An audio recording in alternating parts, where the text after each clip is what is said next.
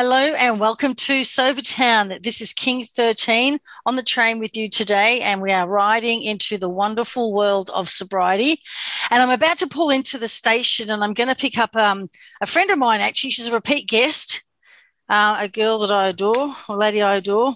And but first, I want to give a shout out to Sobertown because Sobertown here, we're like a one-stop shop. Everything you need that is going to help you either start and quit or maintain your sobriety, you will find it here. And there are that many books that we have recommended. That's how I started out.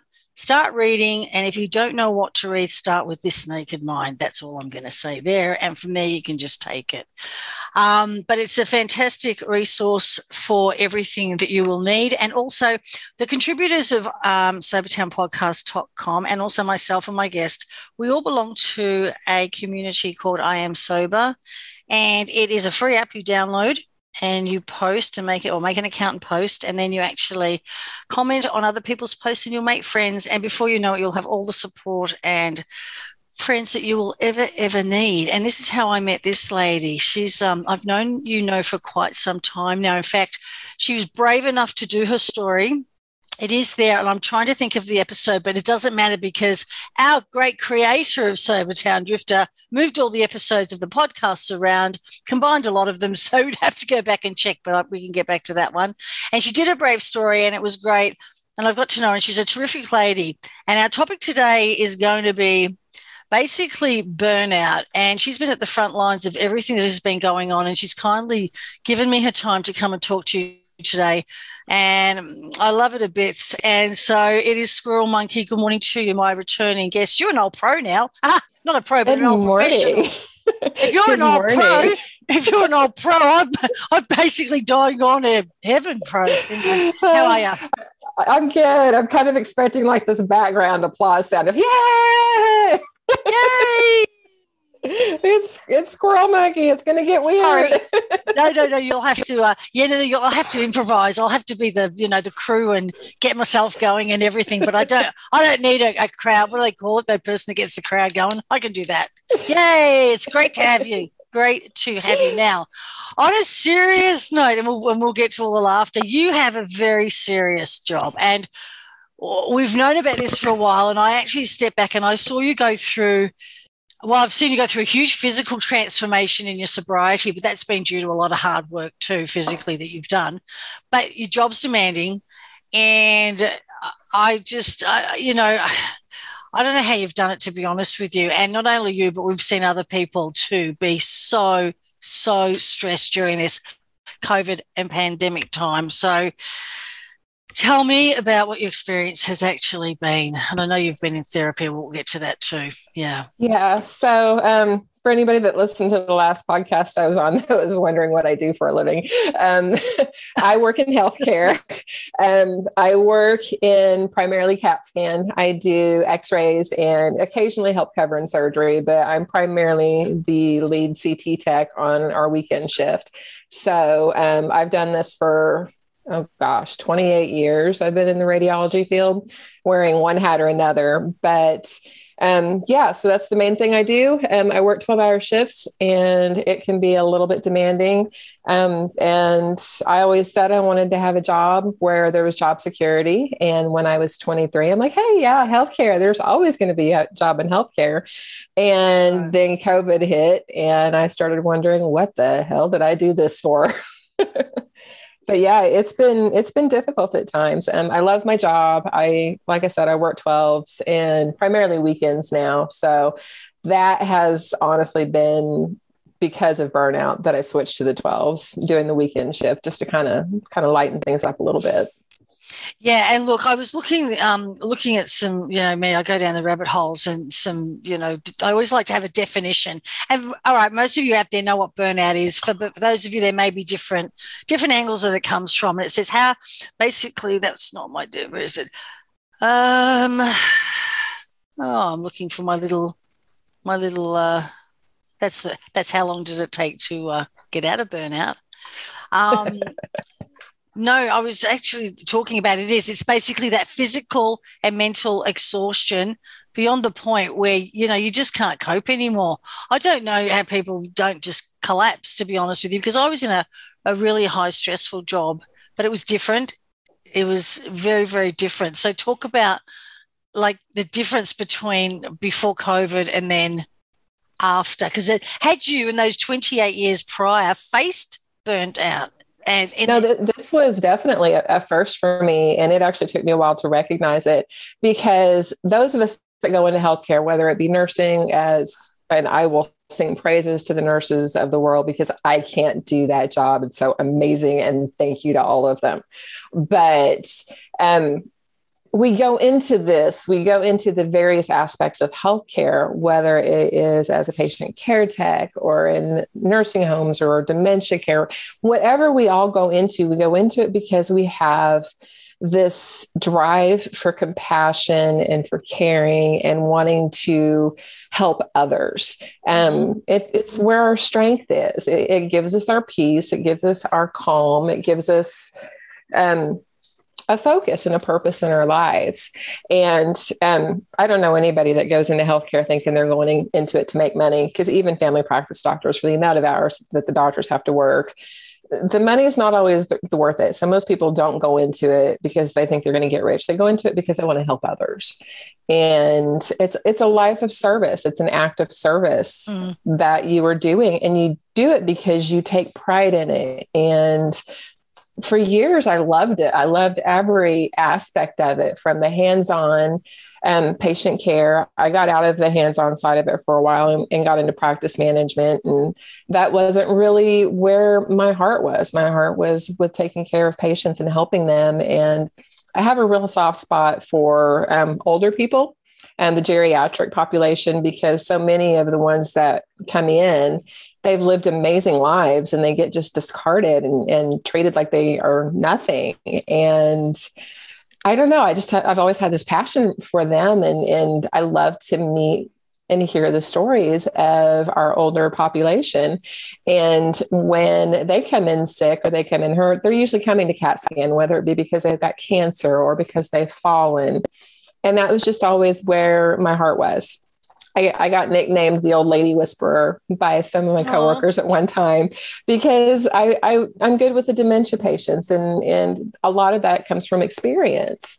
And it's very hard to do a CAT scan on a dementia patient who's terrified, because they will try to climb out of that scanner. You've got to have patience. You've got to have calm. You've got to have that presence about you that people will trust you, especially when they're terrified, whether it is a dementia patient or an autistic patient or someone who just has different anxieties or anything. It's just, that's where I always thrived, and I always did best with that. And before COVID, I absolutely loved it. I never hated going to work. My job was never the same. There was always something different. Different days that I worked, I might see routine patients from cancer treatment. And it was always nice to see them and just to be compassionate if they got bad news, or be there to support them and listen to their stories and share experiences. COVID kind of changed that. And I'll be honest, me and a lot of people in my field, we got to drinking a lot heavier because of COVID, because we take it upon ourselves. It is our career to put other people's needs first, to take care of their needs, to be there to listen to them, to support them. And when COVID hit, that was a whole new ballgame. Everybody that was coming to the hospital that was sick with COVID symptoms was immediately terrified, convinced they were going to die. And then other people that, I don't mean this terrible, but some people just have a neediness factor. And it seemed like their neediness factor escalated to where, heaven forbid, you get out of your own bed to get your charger for your phone that's 3 feet from you, that sort of thing.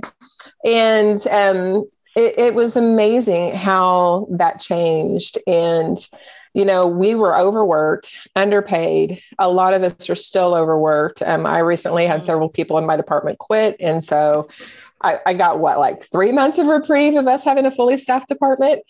So, you go that long and you're taking care of other people's needs all day long. And I would come home at the end of the day and have a drink just to not feel, to unplug, to not feel, to decompress. And that's not healthy. That doesn't teach us to cope. It puts that numbness in there, but it did not help. It didn't help matters. And I didn't actually start getting help from my burnout for quite a while, even after I quit drinking. I didn't recognize what burnout was. And that was a hard thing for me because, I think of myself as being strong and being calm and, not letting things happen, not letting things affect me or bother me. I don't know, I guess maybe calmness was my mastery, if that's a way to put it. And I kind of lost that. I lost that calm. I lost that control. And what replaced it was numbness and lack of empathy. Apathy, maybe is the right term to use. And that was scary. And I realized that, something had to change because I would come home at night. I'd be completely numb. I wasn't finding joy in anything in my life. And we have to have joy. We have to have things that we enjoy, and we have to have happiness in our lives. Right. And I didn't have that anymore. And that was terrifying. And I woke up one day not knowing where my happy was. And that was hard. Yeah. And do you think too that was it the numbers too that just increased, that made that numbness, that people would just, could you get attached because you didn't have the time? You couldn't get attached. You couldn't get attached. I mean, and what I do, I don't have the hands-on everyday long-term care with the COVID patients that the nurses do and that the doctors do. Where our aspect of it is, so our version of being on the front line, let me give you an example, is if a patient comes into the emergency room, they come in either through the waiting room or they come in by ambulance. They come in, we don't get all of their information in the radiology department. We don't know what all their signs and symptoms and issues are that they come in for. Half the time, the triage nurse is putting in an order for an x-ray. And I go over and help them because I work weekends. And so I would go over there and help them because everything's just easier with two people. And we would go into rooms with no warning, no cautions, no nothing, with just a basic paper filter on, no PPE. They had already taken all of our PPE away, and we're saving it for crisis situations. We did not have N95 masks, but we're giving all this information, and we're seeing all the stuff that's going on in New York City about people being stored in the morgue trucks, and we're getting all of this devastating news. And then we are giving this little piece of paper yellow mask to wear for days on end and told to hang it up to dry and make it last as long as possible. And we're not even being given the necessary PPE or even the warnings, not even just the PPE, but the warnings that, hey, this patient's a potential COVID patient. So we were frontline people that were getting exposed constantly. And I will shout out to my boss. She was an avid fighter for us because we were demanding N95 masks. We wanted at least to have one mask for each day that we worked. And then, because, all over the internet, you can find out how to decontaminate your N95 mask. So we were asking for just the basic PPEs to be able to get by with. And they told my boss no. And so that was very hard. So then we're all scrambling around, going to places like Harbor Freight, getting on Facebook, getting on eBay, trying to find our own N95 masks. And I personally had set up a decontamination zone outside of my garage, or in my garage, and it had a hook on it. I had managed to trade a treadmill for 8 N95 masks. I had to trade to do this because that's how crazy things were back in 2020. And I had a hook outside in my garage, and I did a different mask each day. And then on my days off, I hung them up in the oven and dried them out and did all the stupid stuff that you look back now and go, this was ridiculous. And did it even work? but it was stressful because we were told that we were not close enough to the patients to need protective equipment.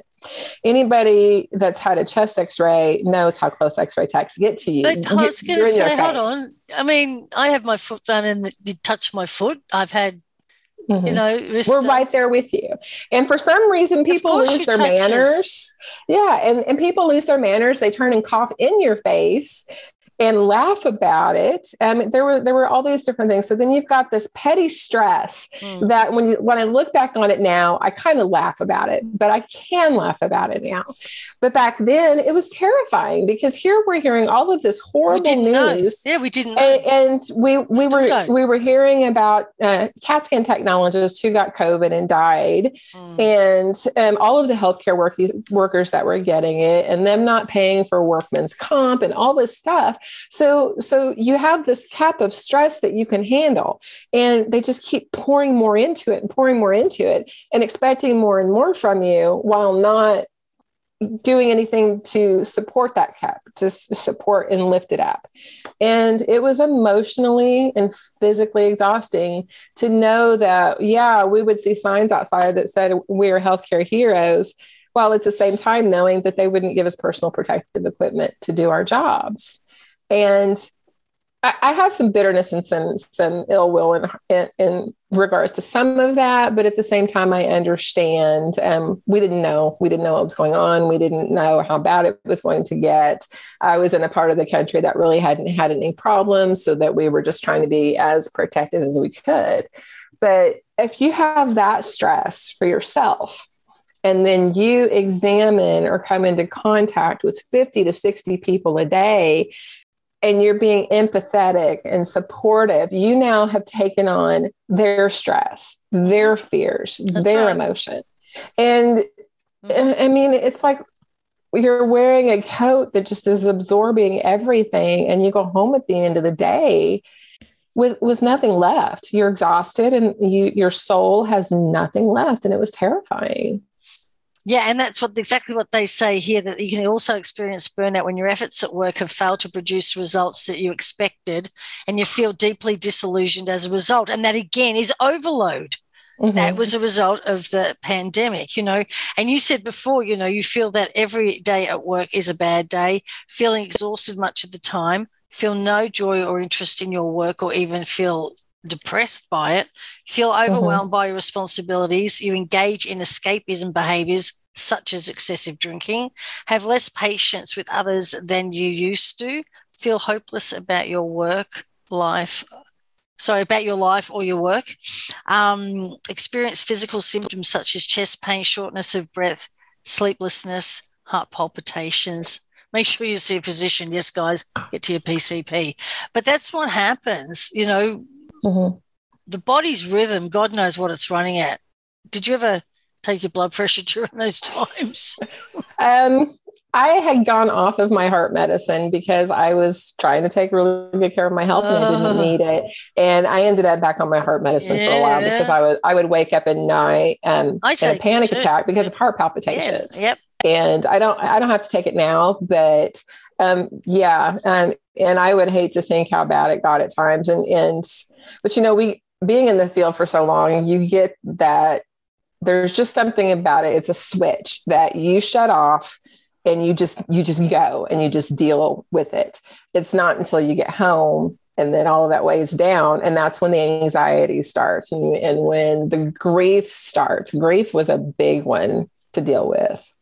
Yeah, that's what they said. That's when the excessive drinking kicks in, because that's what you're dealing with, all those things, You just want it to go away. And what was really ridiculous is you couldn't even turn on the TV to escape unless you were doing like movies and stuff, because all of the TV shows have it on there. There's no escape through watching your favorite TV shows anymore, because all your favorite TV characters all have masks on, or people are dying. And then it's on the news. You can't watch the news because, this is a reality you live. You can't turn it on. No. So that's the normal routine ways of escape disappeared.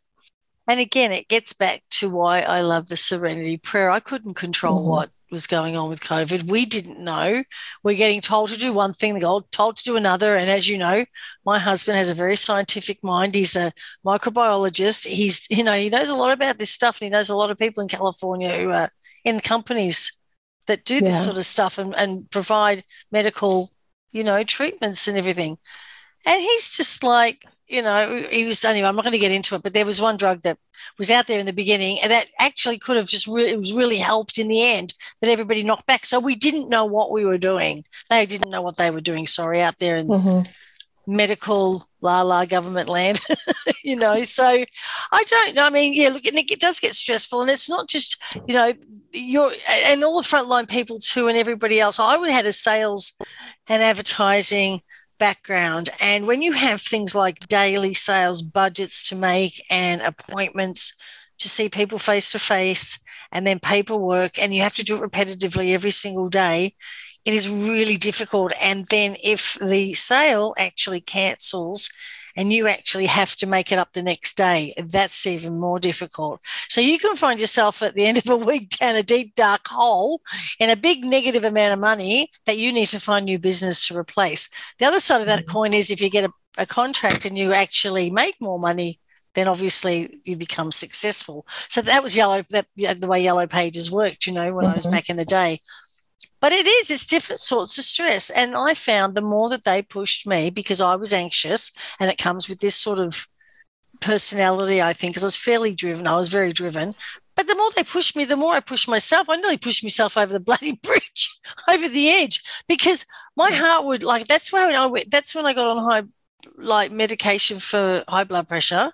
That's why I was drinking.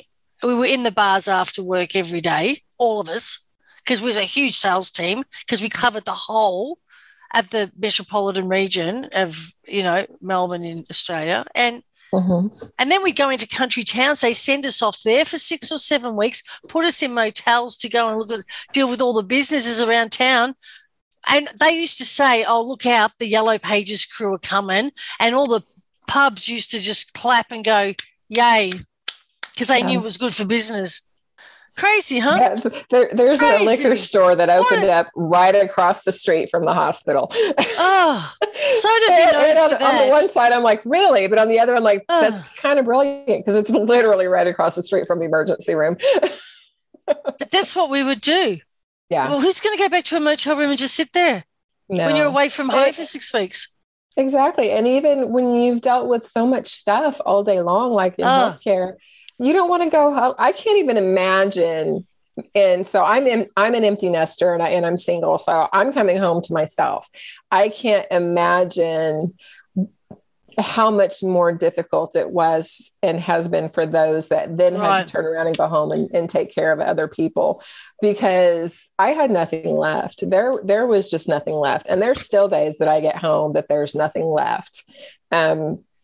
And I recognize that. And I was in a relationship at one time, and I warned him from the get-go. I said, being in a relationship with a healthcare worker is hard. Yeah. And I think it was eye-opening to him when COVID hit, and he realized just exactly how hard it was, because we had to sit down and have a talk. We're like, okay, this is what I'm dealing with at work. Do you still want to be in a relationship with me? Because, I could bring you home something and you could die.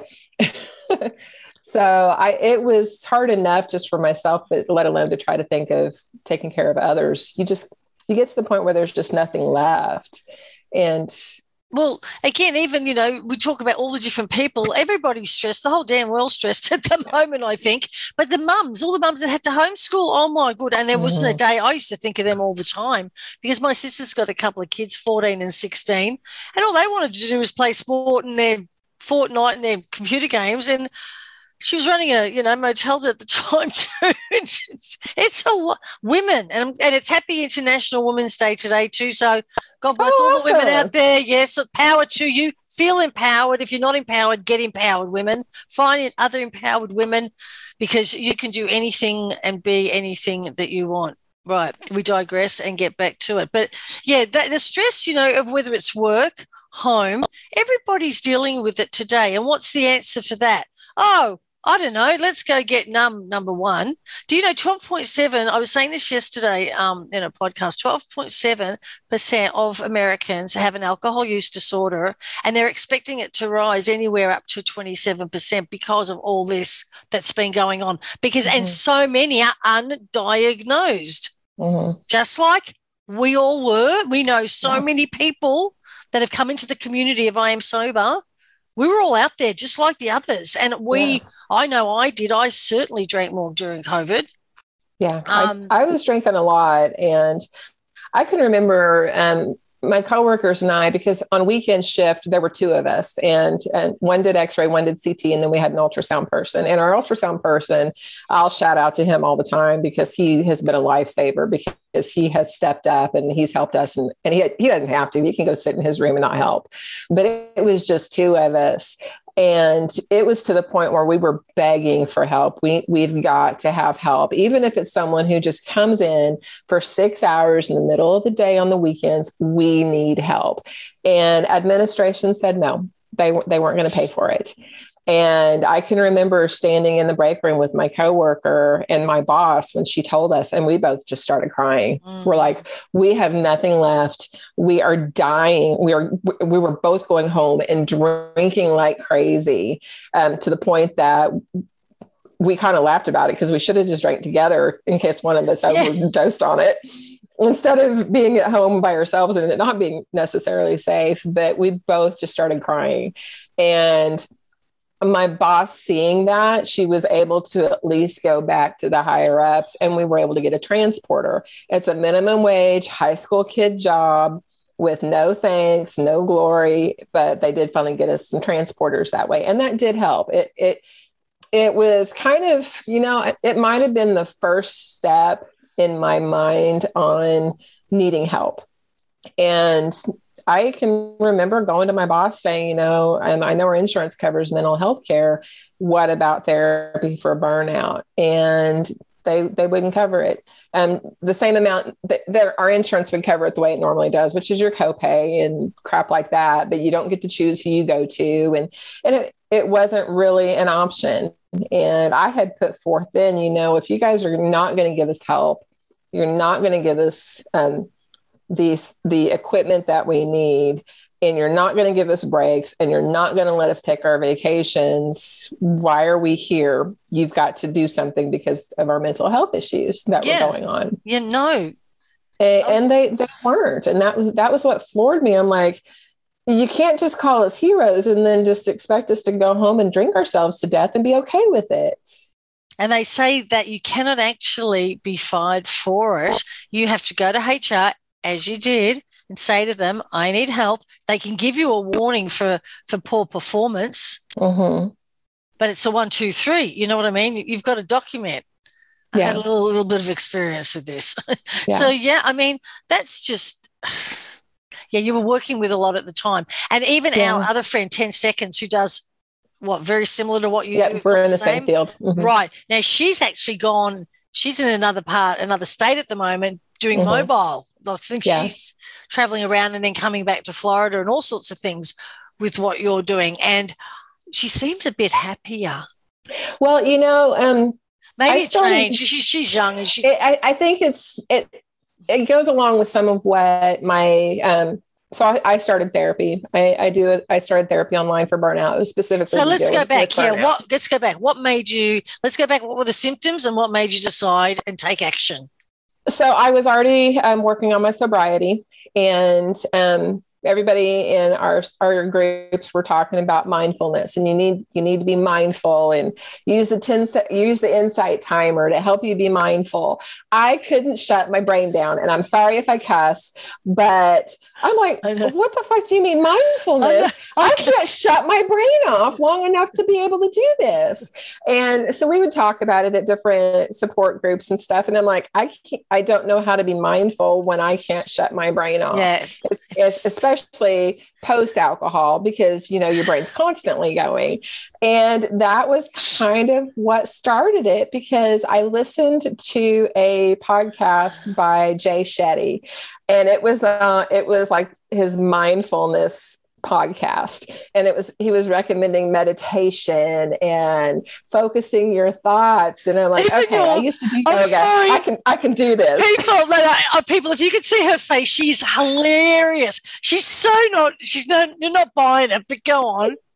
But I'm like, okay, just going to demonstrate now. Here we go. If you could see me, you'd see this. Just imagine me sitting on the floor, leaning against an exercise ball with my legs crossed in Indian style and my hands on my knees going, okay, just meditate, just breathe, just focus, just be still and don't think. It was terrible. And I'm like, how the hell do people do this? I start thinking about everything. And I'm like, this is not working. This is crap. This is not going to work for me. Everybody loves Jay Shetty, and this is just bullshit. And then did you self-diagnose having some sort of, like, I'm the same. It's hard to get that mind once it was hard. And then, like, the next day, pulling up a plane. Sorry. The next day I get this notification on my podcast thing. I listen to podcasts that Jay Shetty has a new podcast out on burnout. And I'm like, okay, I'll give this yoga mindfulness dude another try. And I listened to this podcast that he did on burnout, and I'm like in tears. So I was, I don't know, in awe. I was in tears. I was dumbstruck. And I'm like, holy crap, that's what I'm dealing with. That's where I am in my life. I am burnt out. I'm burnt out on my job. I'm burnt out on my life. I'm burnt out on everything. I have no pleasure. I don't enjoy anything. And I just want it done. That's what I'm saying. It wasn't depression. It wasn't suicidal thought. I was just done and numb. And I didn't recognize it until I listened to that podcast. And I went into that podcast with I'm going to hate this. I'm not going to like it. It's going to be crap. It's going to be full of this hooey crap of mindfulness and everything. And I was floored. And I love it when that happens. Yeah, it still gives me goosebumps actually to think about. So I called my employer, found out what kind of therapy we could do. And they said that you could do the 6 free ones that are the EAP, but you have to go to these people. And I interviewed the whole 3 people we had choices from. None of them dealt with burnout therapy. And I'm like, no, this isn't going to work for me. So I actually got on, and I'm going to do I don't know if I can do a little plug for the company I used or not, but if I can't, bleep it out. But I used BetterHelp.com. And I just reached out to them. It's not cheap. I'm not going to lie, but having gone through it, it's worth every penny of it. And I'm glad I was able to do it. But I talked to them, told them what I was dealing with, what I needed. And then I was in burnout. And if I didn't get help and things didn't change soon, I was going to do something really stupid and either get fired immediately or walk off mid-shift. Yeah. You were getting to that fight or flight. You've been fighting too long, and the next one's flight. Yeah. And I had already changed my schedule around, trying to make things better. I'd gone to working the Friday, Saturday, Sunday every week. And the only other option was going to be to do that. And when I did my first session and we talked about what I was going through, I said, I'm done. I'm done with everything.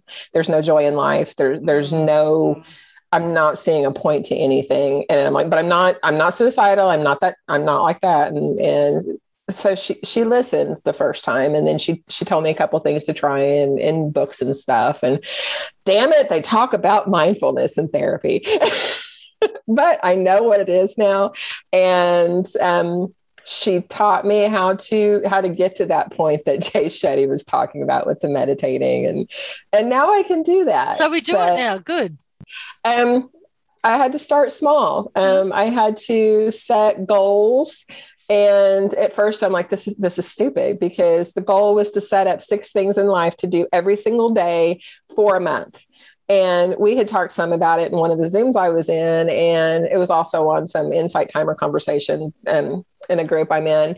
And I'm like, this is stupid, but I'm going to do it. And it was dumb stuff. It was like, get up at the same time every day. Number 1, brush your teeth was number 2. Number 3 was take your dog for a walk. Number 4 was have tea or coffee without turning on the TV. Number 5 was 10 minutes of book time, whether it was looking at my Bible or looking at a book I was reading, but 10 minutes unplug, no TV on, no nothing. And number 6 was get dressed and make your bed as if you were showing your house, because I had sold my house once before. And I did that every day. And the part that was the hardest was brushing my teeth and getting dressed and making my bed. Those were the hardest. And I'm like, why is brushing my teeth so freaking hard? Sorry, I was going to say, because you couldn't find them. I was thinking about my mum. She used to leave them beside the bed sometimes because she'd stick them in a cave. Anyway, sorry, guys. She had dentures. Anyway, yours are beautiful teeth and they're in your head. But yeah, no, isn't it funny? It gets back to that simple things, the things like we said.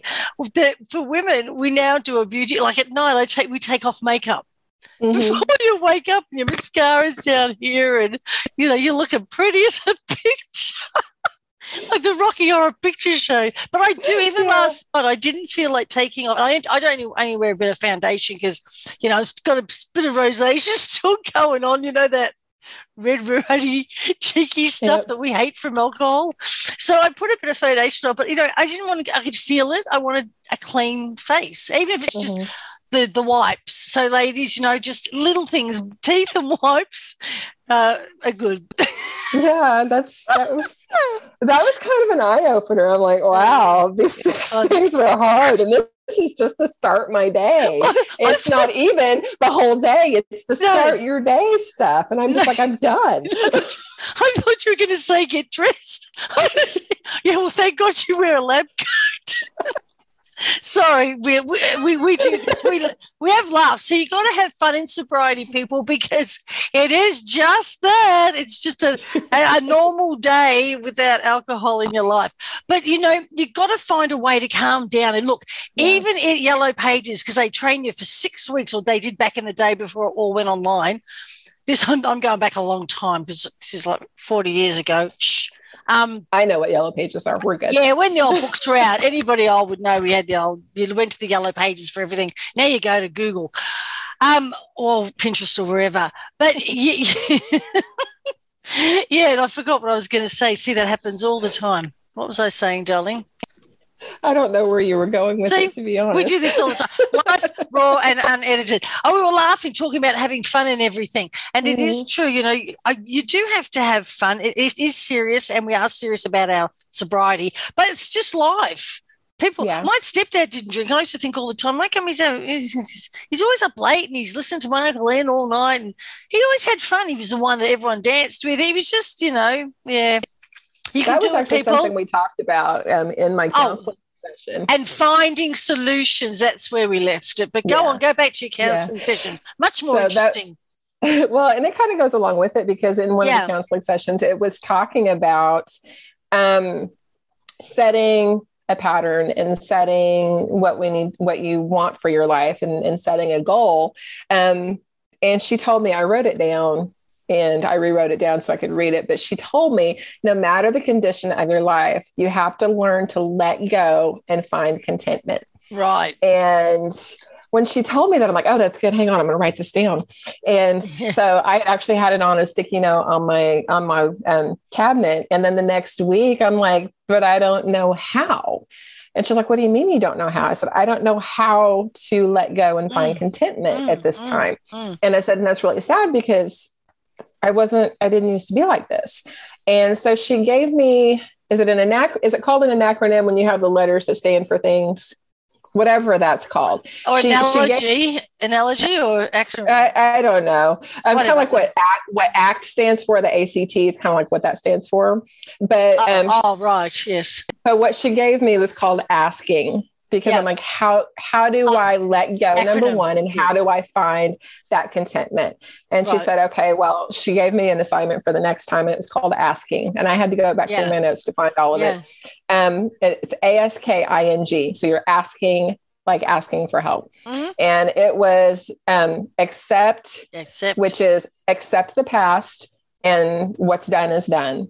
And that meant a lot to me because, that also let me let go of my wallowing in grief, my wallowing in alcohol, and everything else. S was set your goals. Daily imagining the outcome you desire. So this was after I had done the 2 weeks of barely making it through my 6 things I was supposed to do. And I'm like, crap, she's going to tell me to set more goals. But she pointed out, you daily imagine your outcomes that you want in your life. K was keep at it. You keep working on your goals until it becomes easy. And when she told me that, I'm like, nah, ain't gonna ever happen. I was in invitation. You invite new ideas in your life. You invite new people into your life. You refuse to recreate the past. In work, it's very hard to not keep holding on to past things that have happened and be angry and hold on to that. So you have to invite new things into your life. N was about negotiating, and that one was probably better for me than anything. It's negotiating your obstacles. For me, that meant no pity party. Keep my eye on what I wanted to do, my goal was. If I needed to negotiate it, I would even negotiate it at work. I would negotiate with myself if I didn't want to brush my teeth. Like, no pity party. You're going to do this. If you do this, we can do this. And then the G was about gain. And that one it was probably easy for me. It was about gaining momentum, gaining through the process, being willing to put in the effort so you can gain the prize at the end. Mm-hmm. So accept, set goals, keep at it, invitation, negotiation, and gaining. Those were what they were for. And she told me that, how'd she put it? The more effort you invest into yourself, the better your life is going to be and the more peace you will find. And that still gives me goosebumps because as a mom and even when I was married and especially in my job, everything I invested was for others, in service of others, not myself. So that's probably been one of the biggest things I learned through doing the counseling for burnout was investing in myself. I don't know how to be self-centered. I don't know how to be selfish. I don't know how to put my needs first. It's always been about, okay, well, what will make their life easier? What will make this smoother for that person? And I even did that when I was in my last relationship that failed. If something was stressing him out, I would adjust to try to make things easier for him. That's just the type of person I am. I had to learn to invest in myself instead. And that meant letting go. And that's hard. And you know what? It just seems to me like you put your professional language into your personal life because you were so nurturing there. You just continued it when you came home. You didn't, but I don't know in the same or different way, but it was hard. Not that you shouldn't be nurturing to your partner or anything like that, but you couldn't stop giving, right. And they say, that first year we talk about just stop drinking. The second year now is about working all that out, working yourself out. What do you need? What do you want? What works for you? What doesn't work for you? And again, we make readjustments, don't we, as we go along all the time. It's forever changing because you can't say that what motivated you maybe 3 months ago is motivating you now because 3 or 4 months ago, what was motivating me was to stay sober and still keep eating anything I wanted. And that's not my motivation today. Yeah. At 14 months is it this week or next week? Next week, I think. So, you do. And that's a good thing that we do learn, but we've got to have these tools. And these tools are great. That asking is terrific. And that's like my friend Jay with his 4 Ps, even if you're going to stop, you can prepare to stop. And some people say that your sobriety date picks you. I don't know if that's actually true. I think I never really thought about it until someone mentioned it to me, which was kind of cute. So it picked me. It picked you. Yeah. Well, it's funny. I said, I keep saying my I am sober date that I joined is at 6:11 p.m. at night. I've cracked it at about 5 o'clock, got on the app, and obviously put the bottle down and I had my last drink then. I can remember. It was so funny. So that was it, yeah. I cracked it on I think it was a Sunday night or something. It was just funny. But that's what happens. See, people, you eventually can see the light, even though it's been knocking for a while, but, you can do it. And we stay here how many days now? 1,000 between us or whatever, and here we are. And you can laugh. I mean, you actually laugh really at the silliest things, as we just showed you anyway. But the tools, okay, let's give them some tools, and talk about with therapy. Then you found what was working now, because you seem, I mean, you're looking really good and a lot less stress. I don't know that the workload has diminished somewhat.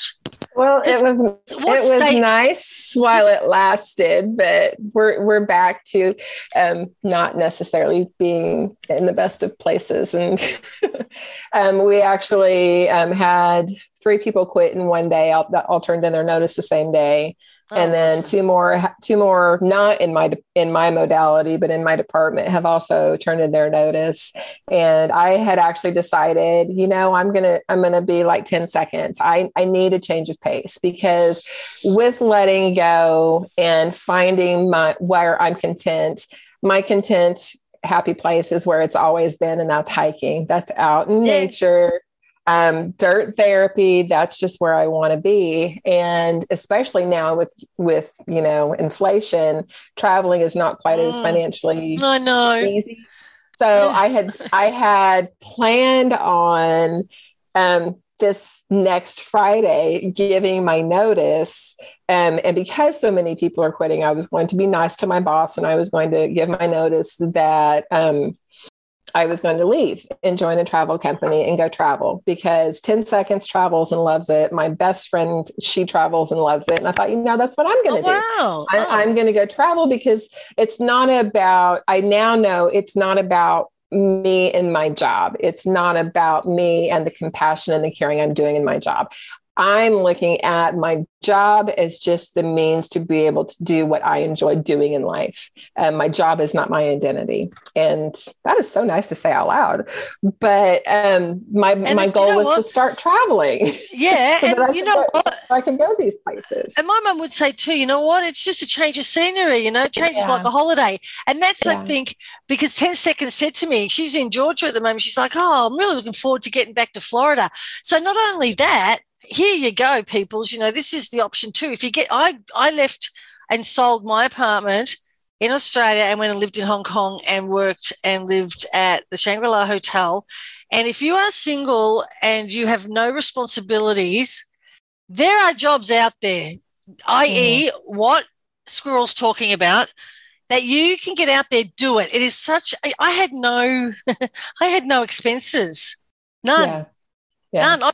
All I had was, are you available and do you want to? Be prepared, though it's highly stressful. But and it was extremely stressful, especially in China where I couldn't speak the language. But, interpreters, whatever, you get. The funny thing is, the craziest situations that I have been through in life, you get through them.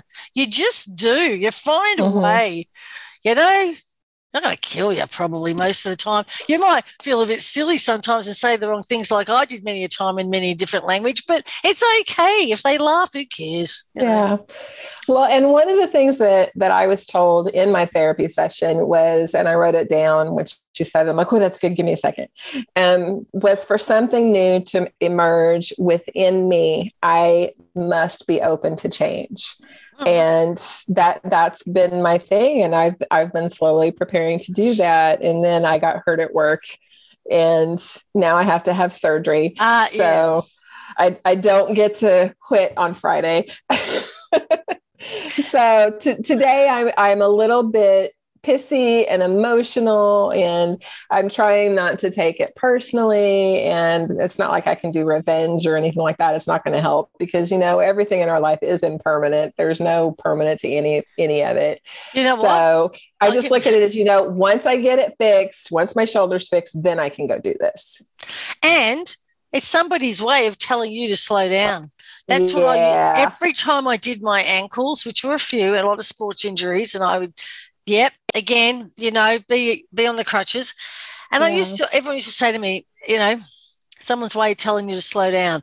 And we tend to be balls in china shops, and you with all that, and she's Miss Take a Hike. It's beautiful. She's out there all the time in nature, always looking her happiest, aren't you? And all this professional. She's very professional when she gets out there. I don't know what, but she professionally falling on my face and getting muddy, maybe. and you take beautiful photography. So people, that's another thing you can do out there. People take a hike. Yeah, you should trademark that. Someone already did. Oh well. So yeah, So then so I was reading too. Let's get back to this. This burnout. They said that it takes basically 12 to 15 weeks, I was reading, after treatment to basically get better. So what is your time? That's a long, that hits you hard. That's a bit of a long time frame too. Because so I've been sober almost 8 months, and I started burnout therapy I was sober 3 months at that time. Oh. So that's when I started therapy. I didn't start really benefiting from it until I was about 6 months in. Yeah. But it was 3 months when I started it, because that's when I started listening to the podcast. And that's when I was getting more involved in going to the Zoom groups for support, and different people were offering this different information. But it was about three months of that. And I didn't do therapy a long time. I did it every other week with lots of assignments in between, just because I was paying a lot out of pocket. But it was 3 or 4 months before I really started noticing that big of a difference. But it was work. It was not simply sit in my therapy class and everything's going to be fine. It was a lot of reading. It was a lot of work, a lot of homework. And I don't want to do any of that, but right now I don't want to turn on the TV because I don't want to deal with COVID. Right. What else was I going to do? I'm not going to drink, so I had to do something. I know, right? And that you don't want to drink. It's true. You've got to do something. You've got to stay busy. That is so important. It really, really is. And what else did you come up with? So I had a few things in the back of my mind, but I'll cover them at the end. What else? But the thing is, you said work, WORK, people. That's what you have to do, whether it's sobriety, like me, getting off your butt and losing weight, whatever it is you need to do. It's going to take work. Yeah. Right. I'm staying busy, finding things to do. Don't just sit at home in the middle of it. Yes, I was burnt out, but sitting at home doing nothing and being numb wasn't fixing anything. I had to find my passion and find that drive. And if you don't like the condition you're in, change the conditions.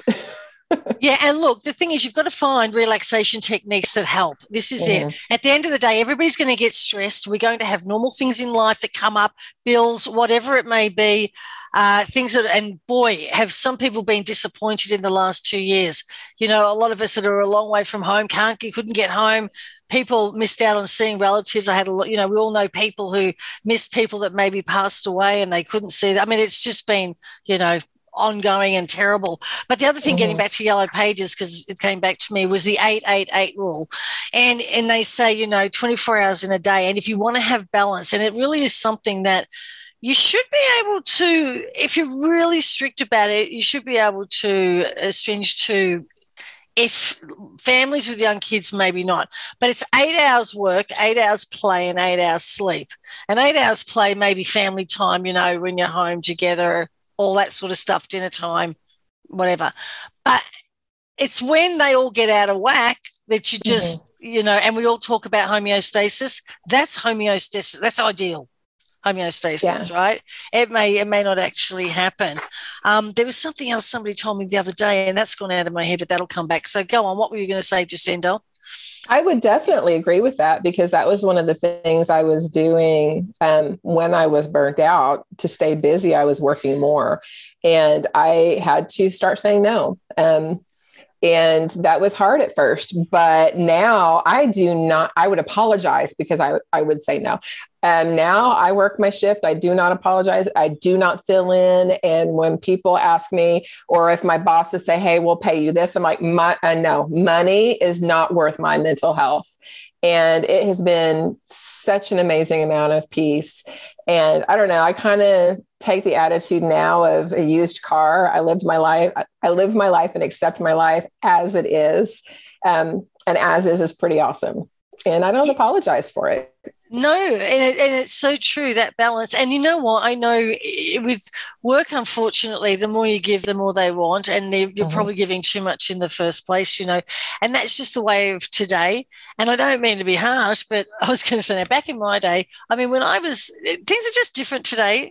I've got even the younger kids aren't stressed because they haven't, I'm talking early 20s, 20 to 25. I know, even my niece, qualified, whatever, graduated, and still having trouble working out where they fit in. And I keep saying, don't worry about it. You're still young. There's no rush. Yeah. I say to you people like that, take your time. Your qualifications aren't going to go away. You can value add to that no matter what you do. And as I said, travel's a very important thing. My stepdaughter came out of UCSB, went in San Diego now, is working for a biotech company, but her goal is to get to Belgium, and she will. And she's going to do now, she's worked out that there's some referral program she's working it out. She's finding a way, because with visas and everything over COVID, it was obviously completely impossible. But that's her goal. Have your dreams, go out while you can before you settle down, and plan something. You've got to have a little holiday, little weekenders, little getaways, whatever it is that may be. There's that other thing when you have anxieties and panic attacks, right? They say the 5, 4, 3, 2, 1 rule.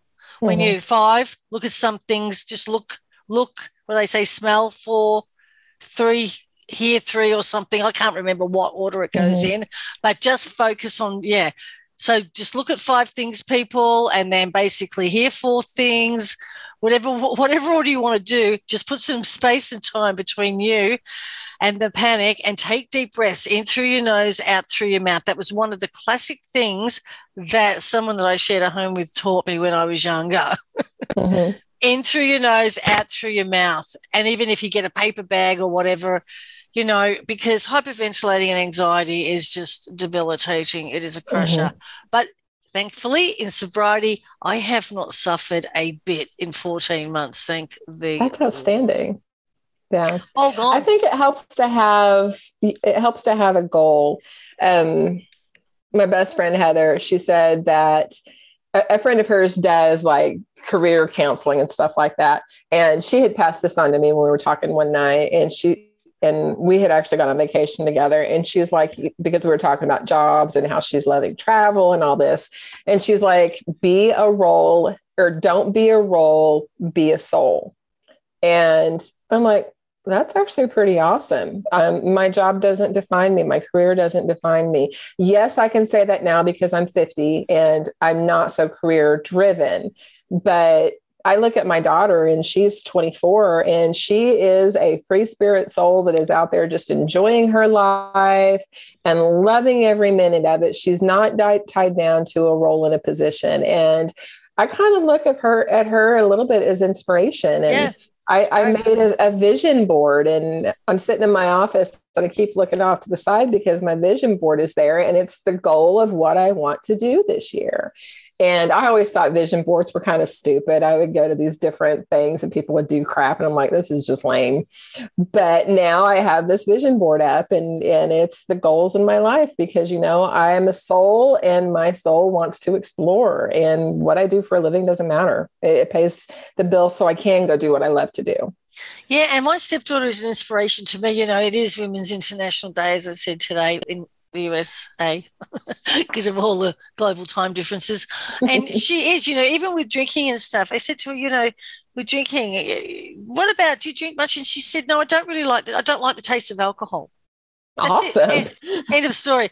I've seen her, she will have like one drink if she's out and about, like in Vegas, she'll see her with the one drink, but she's not interested in it. And she's been, she's an academic and they have so much fun. She hikes, she goes everywhere. They've just been, they're away every weekend, and her workplace, and this is the thing, people, you will find all your friends too in your work environment, things to do. She was playing softball with them. You know what I mean? They go away at weekends. They went to LA and went to Disney land. So there's so many things by just getting basically out there, and even any sort of job. It doesn't have to be, but a lot of companies, are social, and that's a good way to de-stress too, whether you're playing sport or just maybe you want to run away from them all and get away and go home and not be with the people at work. And I understand that too.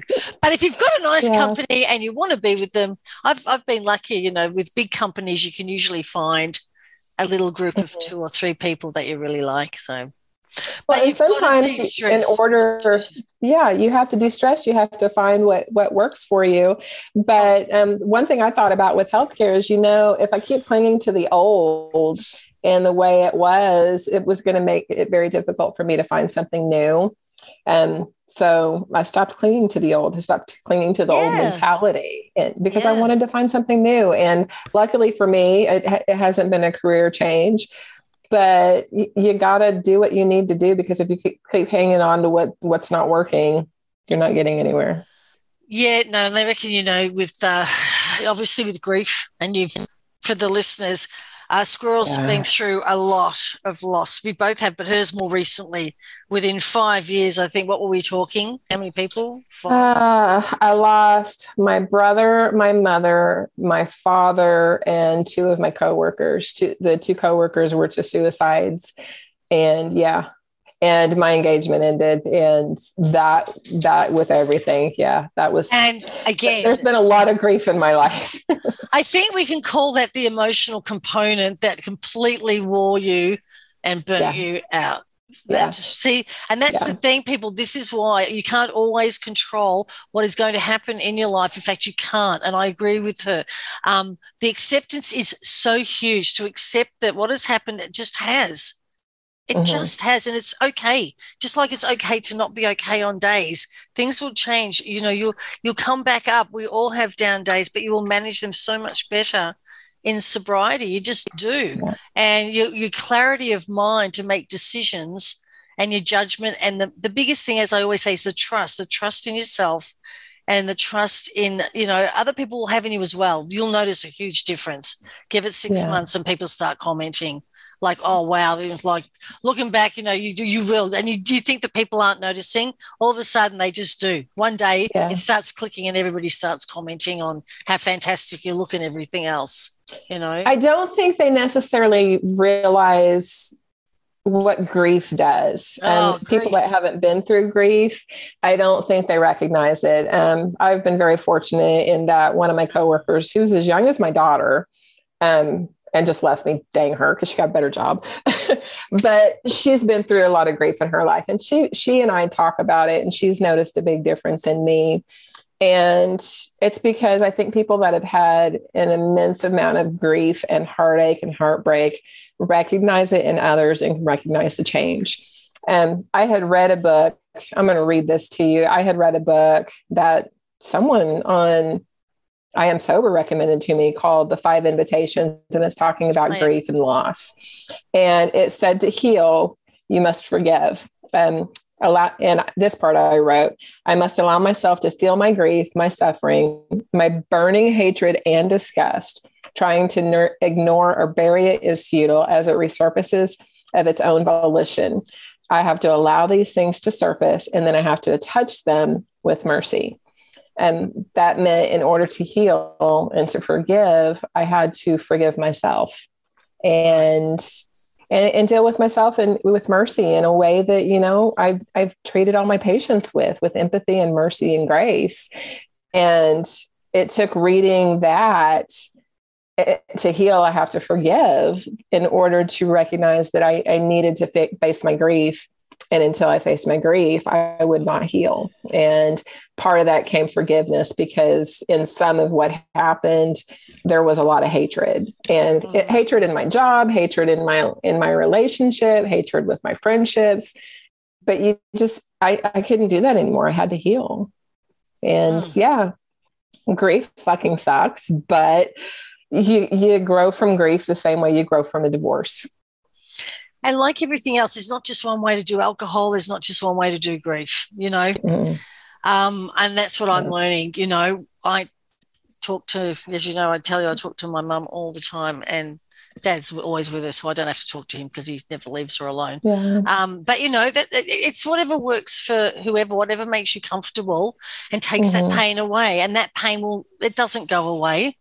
Yeah. It just, you just start remembering the better things. It goes, the emotion changes. It goes from sadness and anger and everything to just, God, that was a good time, or, oh God, I remember, I say things so often and I hear my mother's voice all the time. Look out, people, wait till you hit 60. I'm 60. And I think that, oh my God, there she is. I think that's part of what has been helping me, because when I started drinking more was when my relationship ended. And that was very, very hard on me. I'm still working through it. I'll get there eventually, but it kind of, in a way, came full circle because the relationship ended because of alcohol abuse. And I sat with my dad when he was dying because of his alcohol abuse. Right. And that was when I quit drinking completely and took it out of my life. And that has, in its roundabout way, been a good thing, because I'm trying to figure out the best way to say it, but it has been a journey back to myself.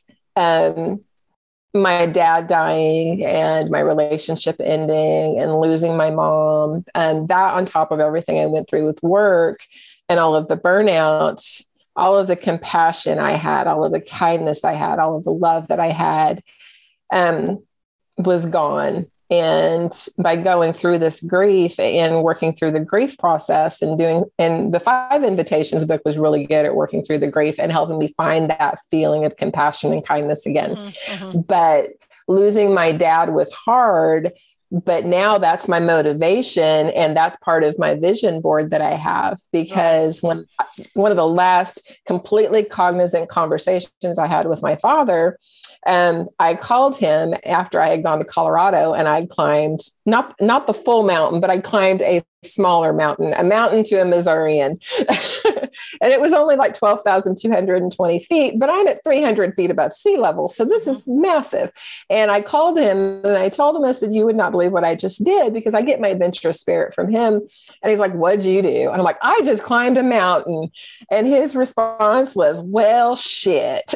And I just laughed and laughed. Oh, and so my goal this year, as part of healing and sobriety and forgiveness and moving forward and building that life that I desire, is I want to climb a 14,000 footer in Colorado. And my goal is to climb Mount Sheridan, Mount Sherman, and go over to Gemini Peak. And I have ordered a hat that says, well, shit on it. That way my father's with me. And by deciding to do that, that has helped me process some of that grief. And like you said, you start to have those fond memories. And by doing that and even creating that vision board, I can also now look back on my old relationship with fondness and look at the good and have forgiveness and kindness and love and compassion towards that, which means I am growing. I'm letting go of the anger and the resentment. And I never would have done or gotten to any of this if I hadn't done the burnout therapy, because you can look at it and go, oh, well, I know these things, but there's just something about someone else telling you these things and you having the assignment and doing the work that you might have known it, but did you really know it? So, yeah, the work. That's exactly what it's about. Yeah. Doing the work, because then you've got absorption. You're going through the whole motion. A bit like when you're letting it out, if you're venting and everything else. All right. Well, look, we're going to wrap. Have you got any more notes here? Because we're going to wrap it up. We've been chatting here it's been great. And I'm going to talk to you when we close this off. We're going to have a little chat about another topic that just came up and went bing as you were chatting away there. So, yeah. Okay. So you did get through all your therapy notes, because there's a lot to uncover. Stress is never going to go away. People. I highlighted something, and I'll just read this to you. Okay. So everybody that knows me knows that I hike. I waddle through the woods rather hysterically, but I hike. And someone told me once that you can't rest if you're busy. And I disagree with that. I totally believe the body can be busy and still have a calm mind. Can I meditate to this day? Oh, hell no. Can I sit on my silver ball and try to meditate and focus and breathe and all that Jay Shetty BS? No. But if I'm hiking 9 or 10 or 12 miles, I am just as serene and calm as possible. So what's calm and mindfulness for one is not necessarily for another. My mindfulness, I had to find in my way. And sometimes what works for one doesn't work for another. Oh, right. Yep. Many ways. Well, a 12-mile hike may not be mindfulness for some people. Yeah, me. Did you say 1 or 2 mile hike? Oh, you said 12. Yeah, right. Next. I'd have to work up to that one, take a hike. That's what I call her. I think the highest I've done is 16. So, well, good for you. Good for you. Good for you. But it's my mindfulness. It's where I can meditate. Yeah, so. Look, it is. And as I said, whatever makes you relax. I like my music, and I will get back into it. I'd love to start playing tennis again and again. We all know, we know people, but you've got to manage it. Here's the thing: you can't ignore it. You've got to manage your stress somehow, whether it's a sport, sporting, talking, moving, shaking, dancing, whatever it is you need to do, hobbies. Not drinking. 30, they reckon 30 minutes a day, peoples. That's all we have to do. So let's try and keep this down. I'm sure that we'll be back to talk to you some more. I want to thank you for joining me today. Thanks for inviting me. No, really, as I said, Squirrel's got so much experience, 28 years, as you said, in imaging and what she does and technicians. It's just amazing what she does. And I saw her go through all this stress, and I was shaking my head thinking, yeah, I wasn't surprised you went through it. And hopefully you never will again. I pray that you never do, and we're never in that situation. So thanks for joining me. I'm going to sign off as King 13. Please, everyone, pour the poison down the sink. As I said, go and have a listen around Sobertown now and have a look. We've got over, I think, 200 podcasts now, which is something for everyone. And as I said, Squirrel Monkey has also had her story told, and she's there too. So everyone take care. I will be back, and I am going to see you all very, very soon.